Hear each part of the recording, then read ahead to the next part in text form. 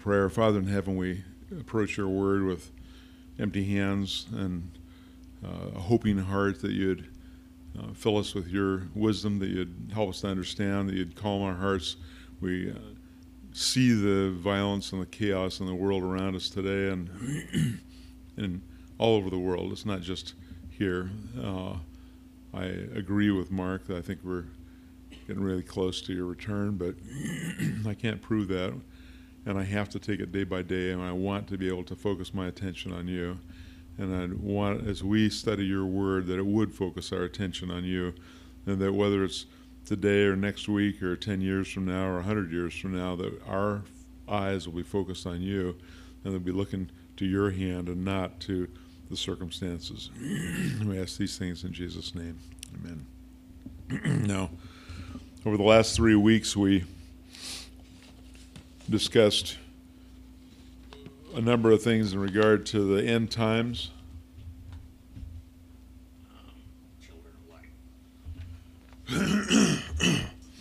And what the church is supposed to be doing, how we're supposed to be behaving in regard to everything around us, and what is going to happen, not what's likely to if we don't rally to the flag and make it not happen. No, all these things are going to happen. The book of Revelation was written by God, not man. This isn't something. It's not a warning of things that might happen. It's a statement of what's going to happen, and that's what we went through 2 weeks ago. And last week we talked about then how should we be responding to all the rumors and the hoaxes and the attacks on the church. And we talked about that. But about last week or the week before, we briefly mentioned Paul's comment that the day of the Lord would not catch us unawares because we are children of the light and not of darkness. I'd like to go back to that for a moment. 1 Thessalonians chapter 5. Remember, pardon me. I seem to have really messed up my throat this morning. You remember in 1 Thessalonians chapter 4 that the issue that he was talking about the rapture. He said that we were to encourage one another with these words. In 1 Thessalonians 5, he's talking about the day of the Lord, and right after talking about the rapture, he says that the day of the Lord begins as a thief in the night. And we talked about that the rapture is the only portion of the day of the Lord that could rightly be referred to as coming as a thief in the night, because it comes without any further warning. Everything after that is completely choreographed and scheduled. You can say this is going to happen, then this is going to happen. That's not like a thief in the night. But in 1 Thessalonians chapter 5, he starts off talking about the tribulation, explaining that that is the destruction that's coming immediately after the rapture. But in verse 4, he says, "But you, brethren," speaking to the believers, "are not in darkness, that that day should overtake you as a thief." Nobody's going to get left behind that's a believer. If you place your trust in Jesus, you belong to him permanently. He's not going to leave you behind. You're not going to miss the boat, as it were. Some of you have lived in areas where you had to catch a ferry to get to such and such a place. And if you miss the ferry, that's just too bad. It's gone. You know, they like to say, "I think that ship sailed some time ago, Chad." Yeah, it did. As a matter of fact, and the next one's tomorrow morning, 7 o'clock. Be there. You know, that's a reality in our world, but this is one you're not going to miss. Why? Because you already belong to him. He says, "You're children of the light. You're not children of darkness. You're children of the light, and children of the day. You're not of the night, nor of darkness." Verse 6, "Therefore let us not sleep." Why? That's our responsibility as children of the light, to live like it. Okay, but it doesn't affect whether we are. We don't live as children of the light to get that way. We live as children of the light because we're that way, because we've been born again. "Therefore let us not sleep as do others, but let us watch and be sober. For they that sleep, sleep in the night. They that be drunken are drunken in the night." You ever wonder why it's so dark inside bars? Okay. "But let us who are of the day be sober, putting on the breastplate of faith and love, and for a helmet the hope of salvation." I'm not going to dwell on these things, but I want to point out that God goes on to explain what it means to be children of the light. For the hope of salvation, for God has not appointed us to wrath, but to obtain salvation by our Lord Jesus Christ, who died for us, that, listen carefully, that whether we wake or sleep, we should live together with him. Because some people, well, the whole church has fallen asleep, they're going to, no, yeah, that might be, but the fact is, if you've placed your trust in Jesus, whether you wake or sleep, you're going to live with him. I chose the song this morning, Come Home at Supper Time, for a reason. Because as coming a day, we're all going home as believers.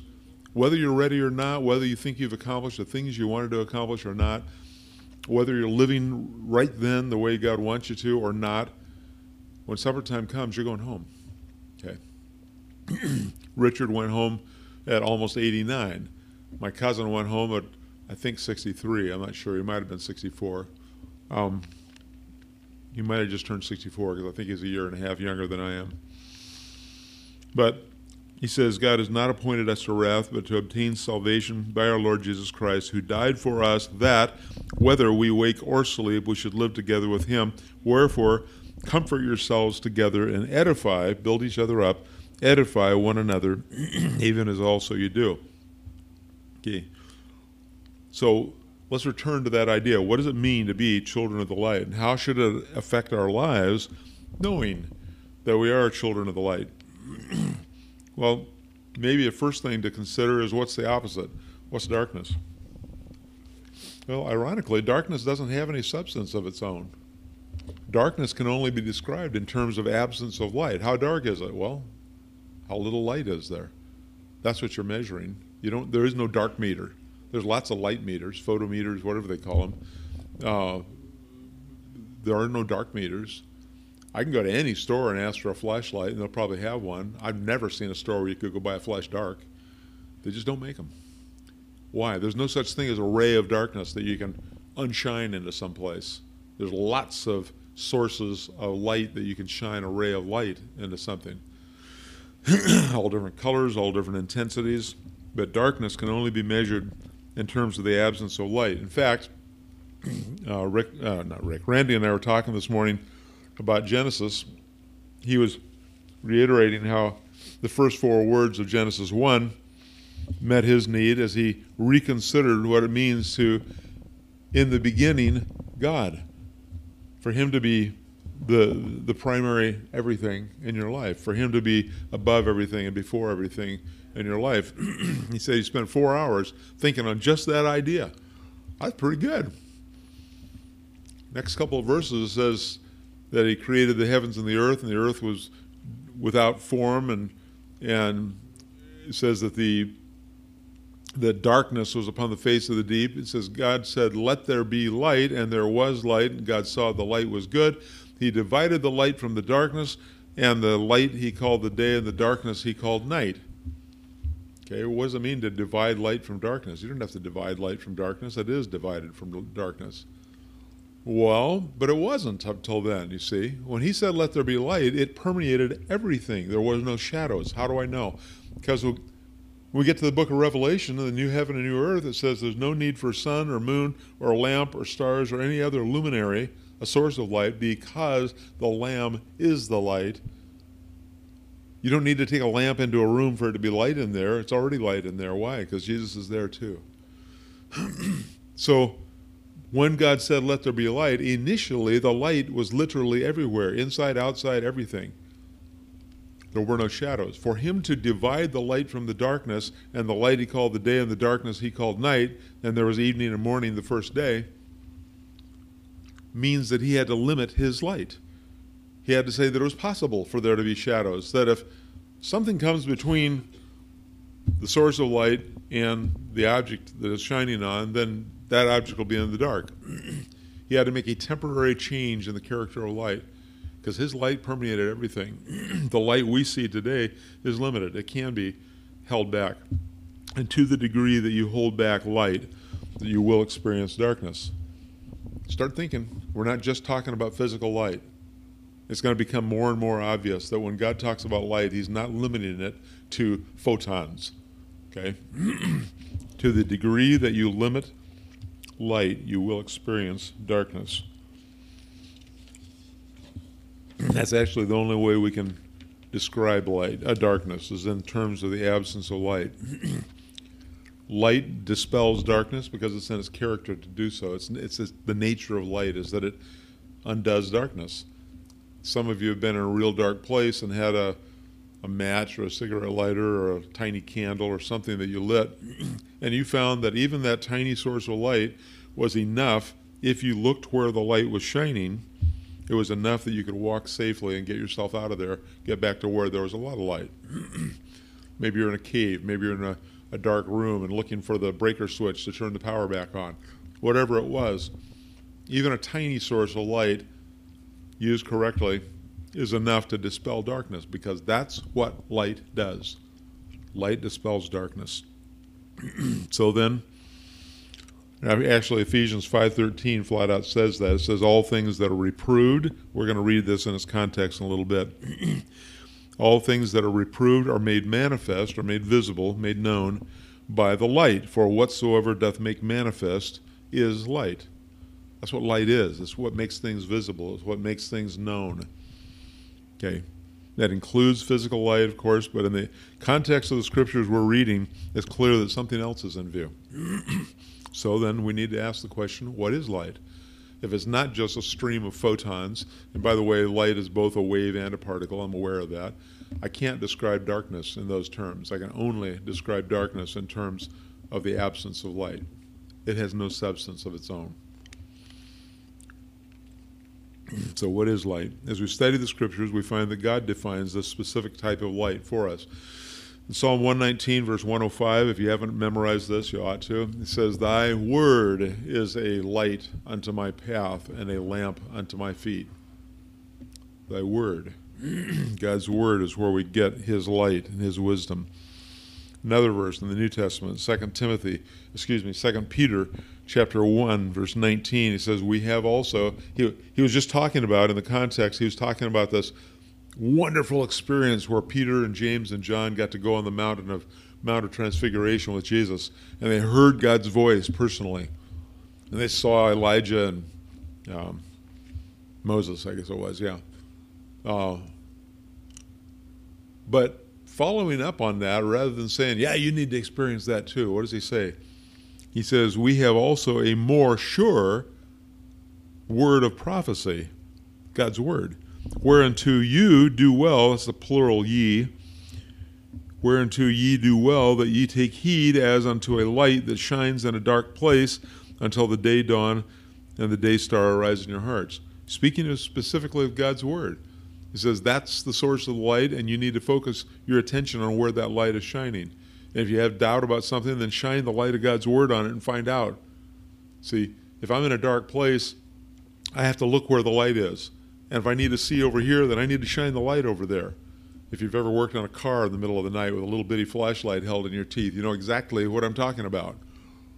You're turning your head around, trying to crane your neck to get the light to shine on that next tool you need to pick up, or the next little screw that you dropped, and now it's down on top of the exhaust manifold or someplace where you really can't get at it very well. Some of you guys might know exactly what I'm talking about. Okay, light is really, really important at that point. So remember that the light is what reveals or makes visible things that would otherwise be in darkness.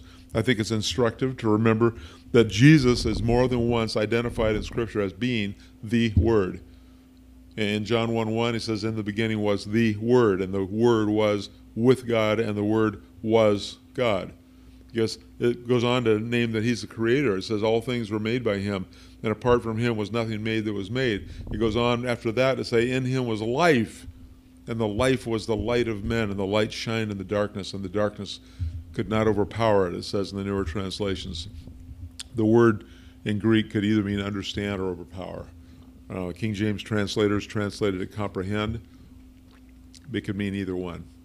And both are true. The darkness does not understand the light and is not able to overpower it. Why? Because the character of light is to overpower darkness. And light is the only thing that overpowers darkness. We're living in a dark world. John goes on in verse 9 to say that Jesus is that true light coming into the world and lightens every man that is born. And in verse 14, he finally says, the Word became flesh and dwelt among men, and we beheld his glory, glory as of the only begotten of the Father, full of grace and truth. So John 1 through 14 clearly identifies what kind of light and who that light is. Finally, in John 14:6, Jesus said, actually in John chapter 8, verse 12, he says, I am the light of the world. But in John 14:6, he says, I am the way, the truth, and the life. No man comes unto the Father but by me. So using this God-given light analogy, the eyes of our heart should respond to the light of God's Word. By the way, those eyes of your heart are called the eyes of your understanding in Ephesians 1:18. The eyes of our heart should focus on and respond to the light of God's Word. They should be specifically responding to Jesus and not the words of the enemy. We have a choice in this world. I can listen to all the voices around me. I can listen to the yammering of the politicians and newscasters and comedians and everybody else that's got a voice in this world, and they all do. I can listen to the dog barking next door. I can listen to the neighbor's got a little baby goat, and that thing spends all day wondering where his mother is. Okay? Am I going to let it bother me? No, that's just what a baby goat does. Okay? But there's lots of voices around us. So using this God-given analogy, we need to think about how we're responding to what. I was told by two different people, both of whom had taken trips to the Holy Land, that someplace where they were driving around in Israel, they got stopped in what amounted to gridlock traffic because there were two flocks of sheep crossing paths in the road in front of them. And both of them thought, oh, we're never going to get out of here because they're never going to get these sheep sorted back out as to whose sheep are whose. The two shepherds greeted each other and just kept walking, calling their sheep. And the two flocks of sheep completely flowed through each other. The only chaos is them shouldering each other around as they went through. And as the shepherds got further apart, there was zero struggle to decide whose sheep was whose, because the sheep were following their shepherd's voice. The shepherd kept calling his sheep, each of them. And the sheep knew that voice, and they followed that voice only. And as they got further apart, there's simply two flocks of sheep again. There was no confusion whatsoever. I think there's a powerful lesson there. Jesus said in John chapter 10, verse 27, my sheep hear my voice, and I know them, and they follow me. Okay? So what does it mean to follow Jesus? I'd like you to turn to Ephesians chapter 5. We were in 1 Thessalonians chapter 5. If you turn back to your left a little way to Ephesians chapter 5. I'm not going to spend a lot of time here, but I want to read first 14 verses. Actually, it'd help if I was in chapter 5. Let me try again. Starts off, verse 1, be therefore followers of God. Why? Well, because these are born-again people. That's what he's been talking about the first 3 chapters. To be therefore followers of God as dear children. That's what children do, is they follow their parents. They follow their father. They want to imitate their parents. In fact, that word followers can be translated imitators. And walk in love. This is what it means to follow Jesus. Walk in love, as Christ also loved us and has given himself for an offering and a sacrifice to God for a sweet-smelling savor. And then he tells about things to leave behind in the darkness.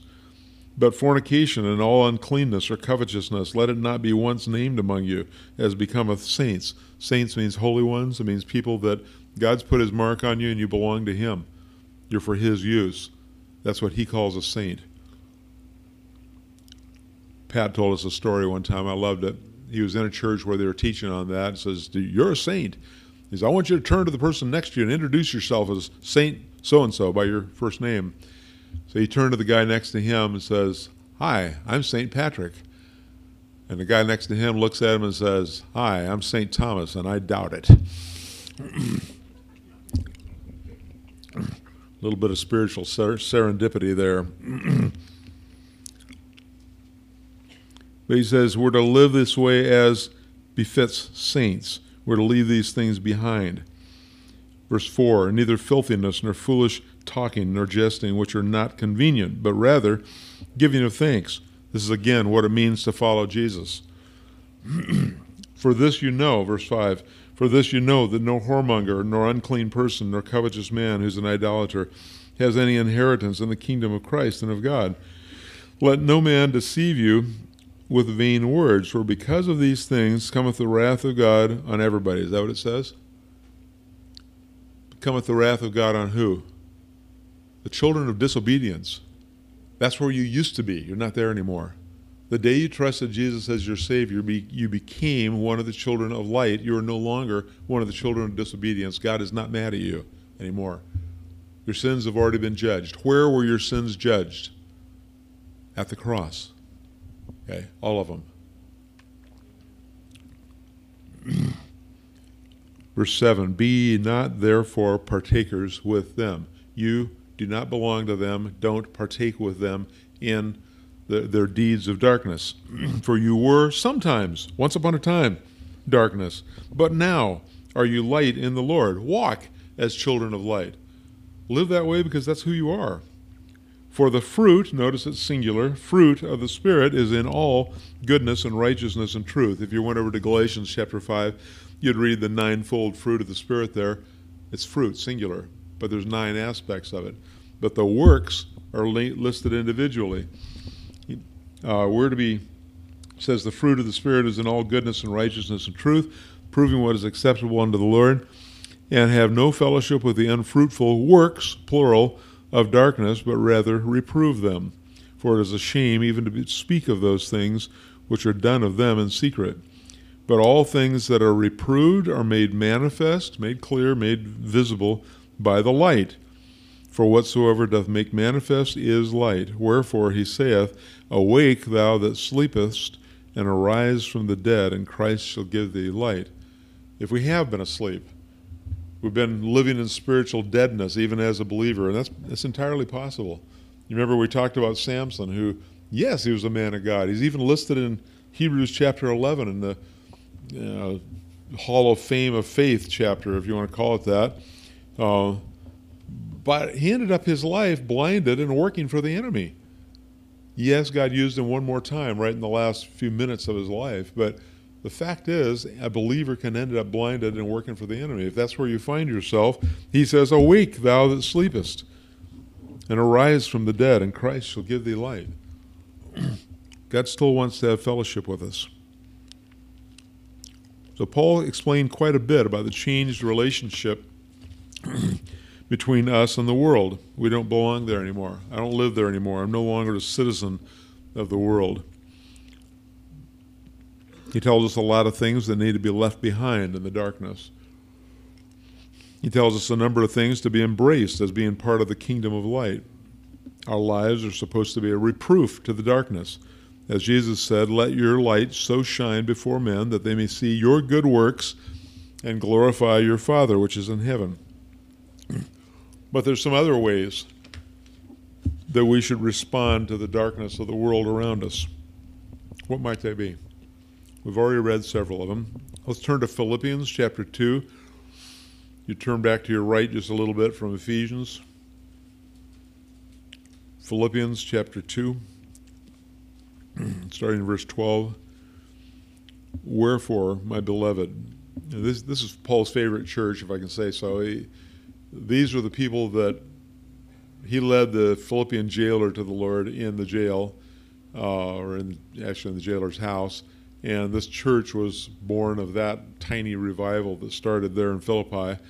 And they're the only church that regularly supported him, and he had a really good relationship with them. And if you read the book of Philippians, there are no rebukes in there. There's no corrective teaching in there. Corinth, my goodness, he spent 18 months there, I think, and there's nothing but corrective teaching there. They were a messed up group of people. They were believers, but they had a lot of problems. Philippi was doing good. But he says, wherefore, my beloved, as you have always obeyed, not as in my presence only, but now much more in my absence, work out your own salvation with fear and trembling. This is the outworking of saved people. They had a hard life. They were in poverty, we find out later, and looked down upon by the whole society around them as well. But it says, the next verse says, for it is God who works in you, both to will and to do of his good pleasure. This is the outworking of the normal life of a saved person, that God's working in them to give them the desire to serve and to give them the power to go ahead and do so. That's the outworking of salvation in a person's life. Is God who works in you, both to will and to do of his good pleasure. Do all things without murmuring and disputings. If you're always complaining, always arguing, then you're not walking as a child of the light. If you can do all things without murmuring and disputing, the result, verse 15, is that you may be blameless and harmless, the sons of God, without rebuke, in the midst of a crooked and perverse nation. Does that sound familiar to anybody? Anybody reading the papers or watching the news or the internet or anything? A crooked and perverse nation. That's where they lived. That's where we live. And what are we supposed to do there? The next phrase, among whom you shine as lights in the world. That's what it means to follow Jesus. He didn't say for us to get away from that nation that's crooked and perverse. He didn't say for us to run for our lives or hide in a cave someplace. He said you shine among them as lights in a dark place. And the next verse is even more important. It goes right with it, I should say, I guess. Verse 16 is holding forth the word of life. Your purpose in being here is to hold forth the word of life, to offer the gospel of salvation to people around you. That's our reason for being here. I don't know if you thought this through, but there's not one single thing that we can do for God that we couldn't do better in heaven than here, except that. Can I love people better when I don't have a sin nature anymore because I'm in heaven? Oh yeah, I can love everybody then. Can I worship better? Can I praise better? Can I sing better? I hope so. Can I do, but how about sharing the gospel? You don't get to after that. That one you can only do here. Holding forth the word of life. That's why we're here. Holding forth the word of life, that I may rejoice in the day of Christ, that I have not run in vain, neither labored in vain. Paul was saying, live this way so I'm not going to be ashamed when I think of you. Yes, our lives are a living testimony, but it always goes a step further. We're holding forth the word of life. The gospel is our reason to be in the world. We're to be shining as lights and holding forth the word of life, offering God's grace to sinners such as ourselves. So what does Jesus say about this business of functioning as children of the light? Well, Matthew chapter 5, verses 14 through 16, he says that you're the light of the world, plural. He says, you're the light of the world. No man lights a candle and then puts it under a bushel. He says, rather, you put it on a candlestick so that it gives light to everyone in the house. I don't know if you've ever noticed, if you put an oil lamp on the floor, it lights up an area about this big and that's it. But if you hang it up close to the ceiling or put it on a high place, the whole room has some light. You can see your way around pretty well. Oil lamp, a candle, anything like that. Our power goes off fairly often. I have some experience with oil lamps.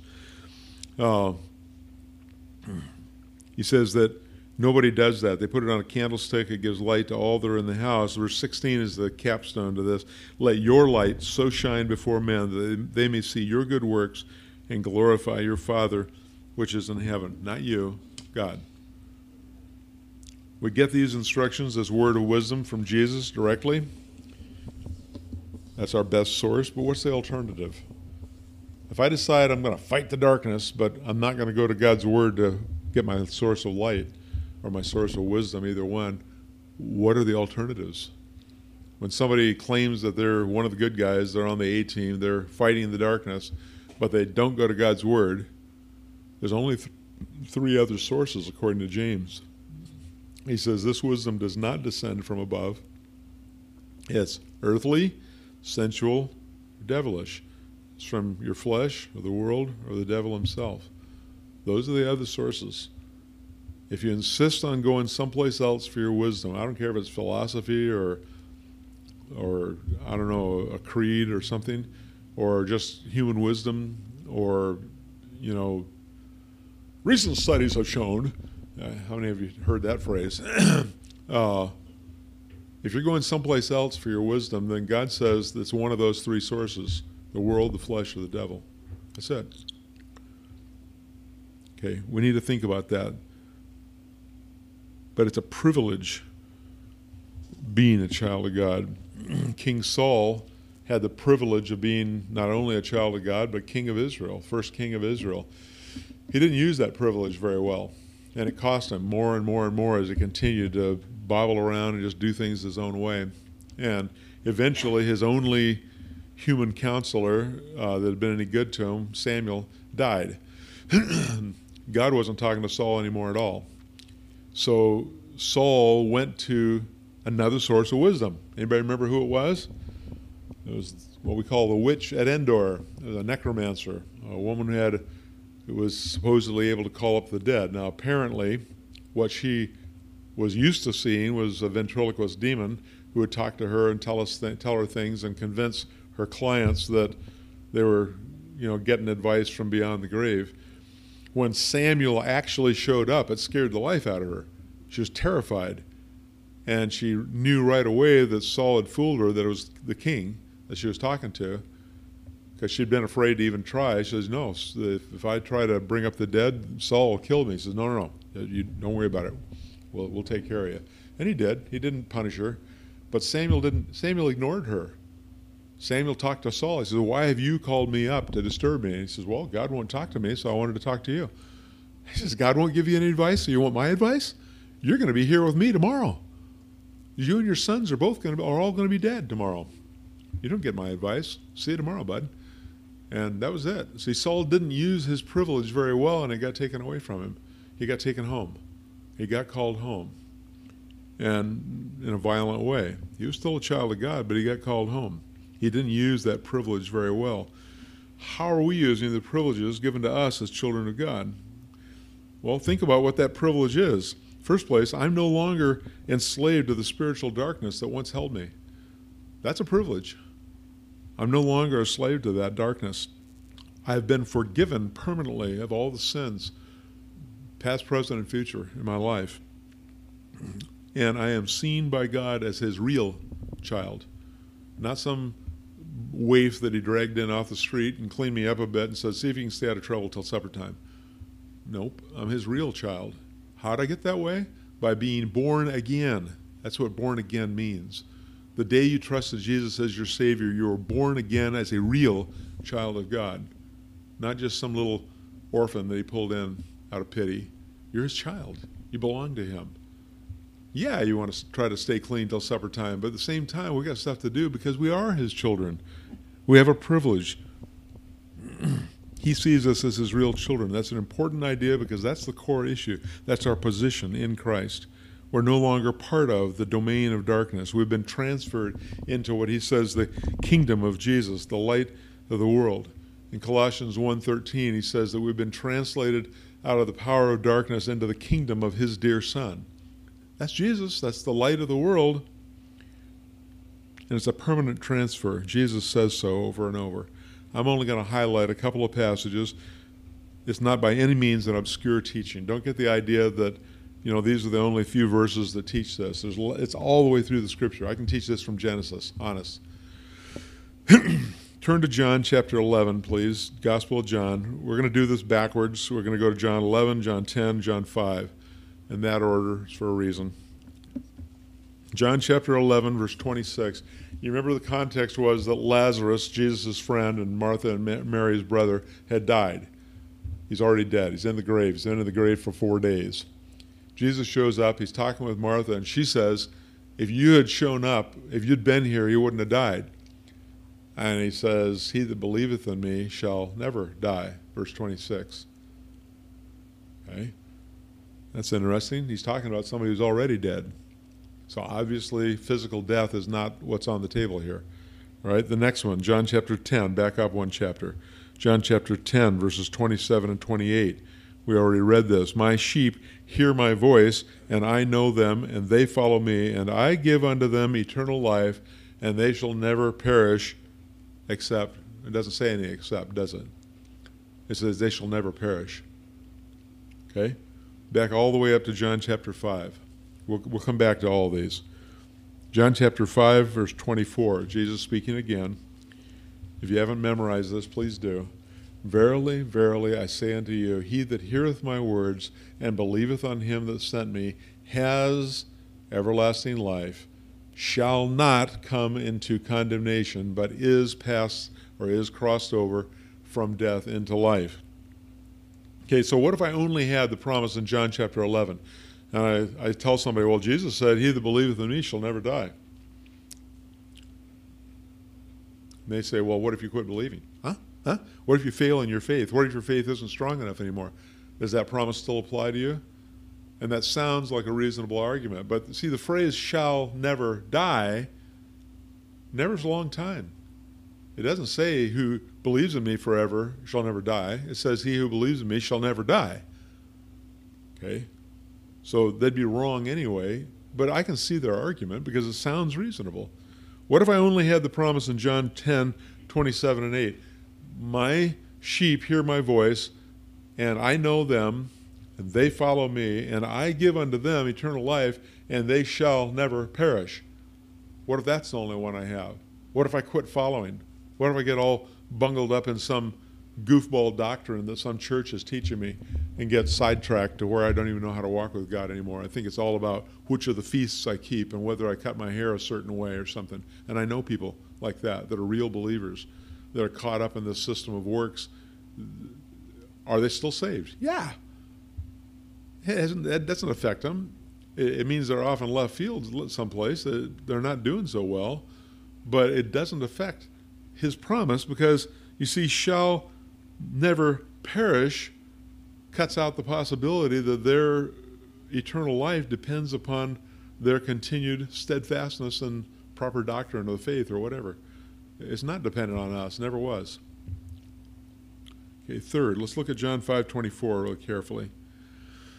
There was two conditions to the promise. He says, he that heareth my words, that's the gospel, and believeth on him who sent me. You place your trust in God's grace through the blood of Jesus at the cross, you're saved.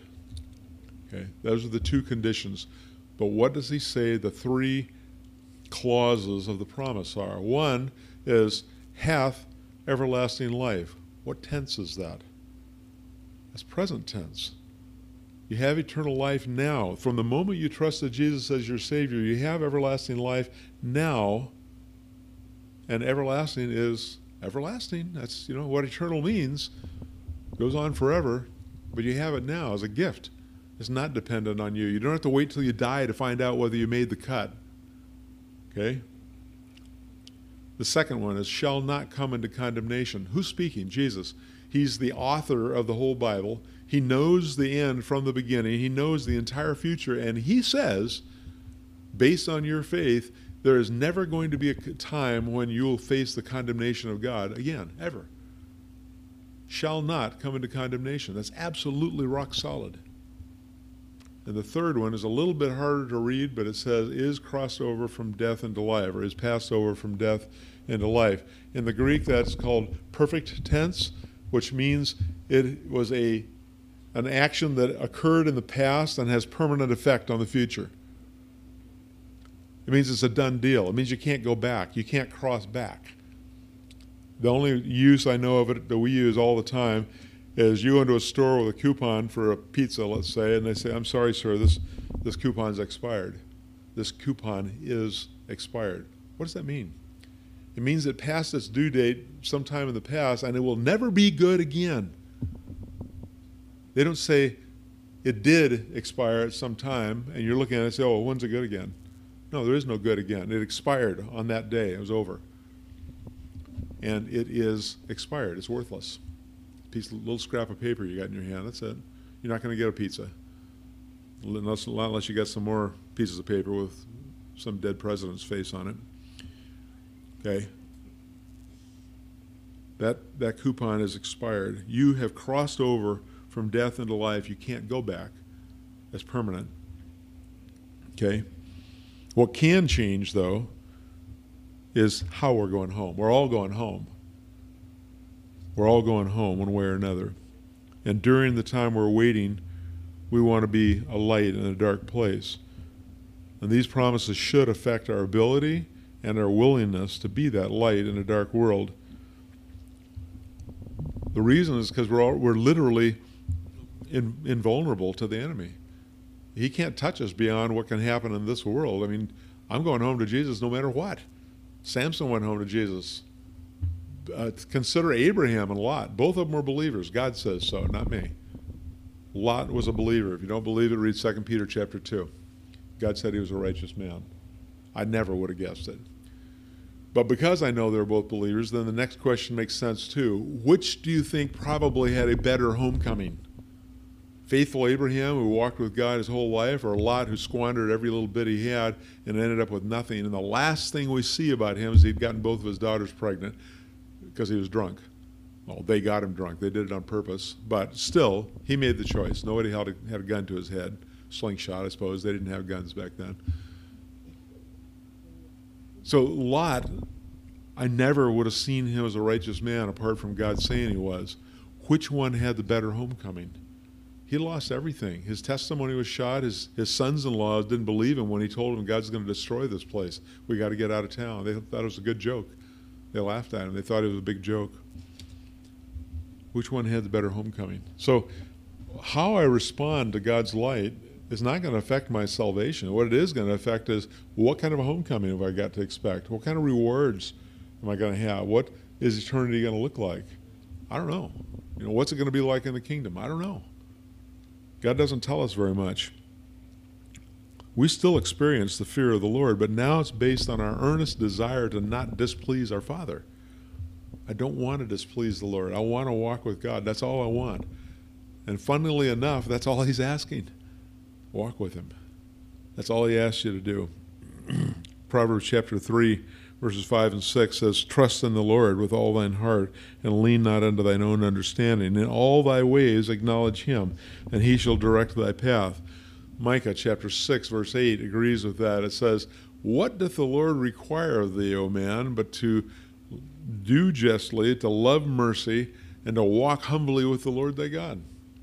That's pretty simple. In fact, that kind of rings right along with what Jesus said. "Let your light so shine before men that they may see your good works and glorify your Father which is in heaven." If you're walking with Jesus, it's going to look, people are going to see it. They're going to know what's happening. That seems within reach. That seems quite reasonable. Even in the midst of all the turmoil around us, that's all God's asking you to do, is to trust him and to walk with him.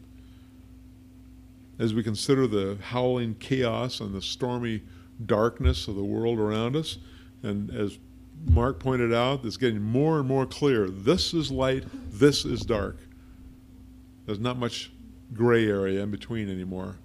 If you go and read the news and see the absolute evil things that are being said and done, as we consider that chaos and stormy darkness of the world around us, we need to remember that the reason we are here is to provide a lighthouse in that storm and a lighthouse in that darkness. You're the light of the world. No man lights a candle and puts it under a bushel. He puts it up on a candlestick so that it gives light to all in the house. That's why you're here. Okay? We're not just here to watch. We want to consider how to carry out the assignment we've been given. Let's go ahead and pray.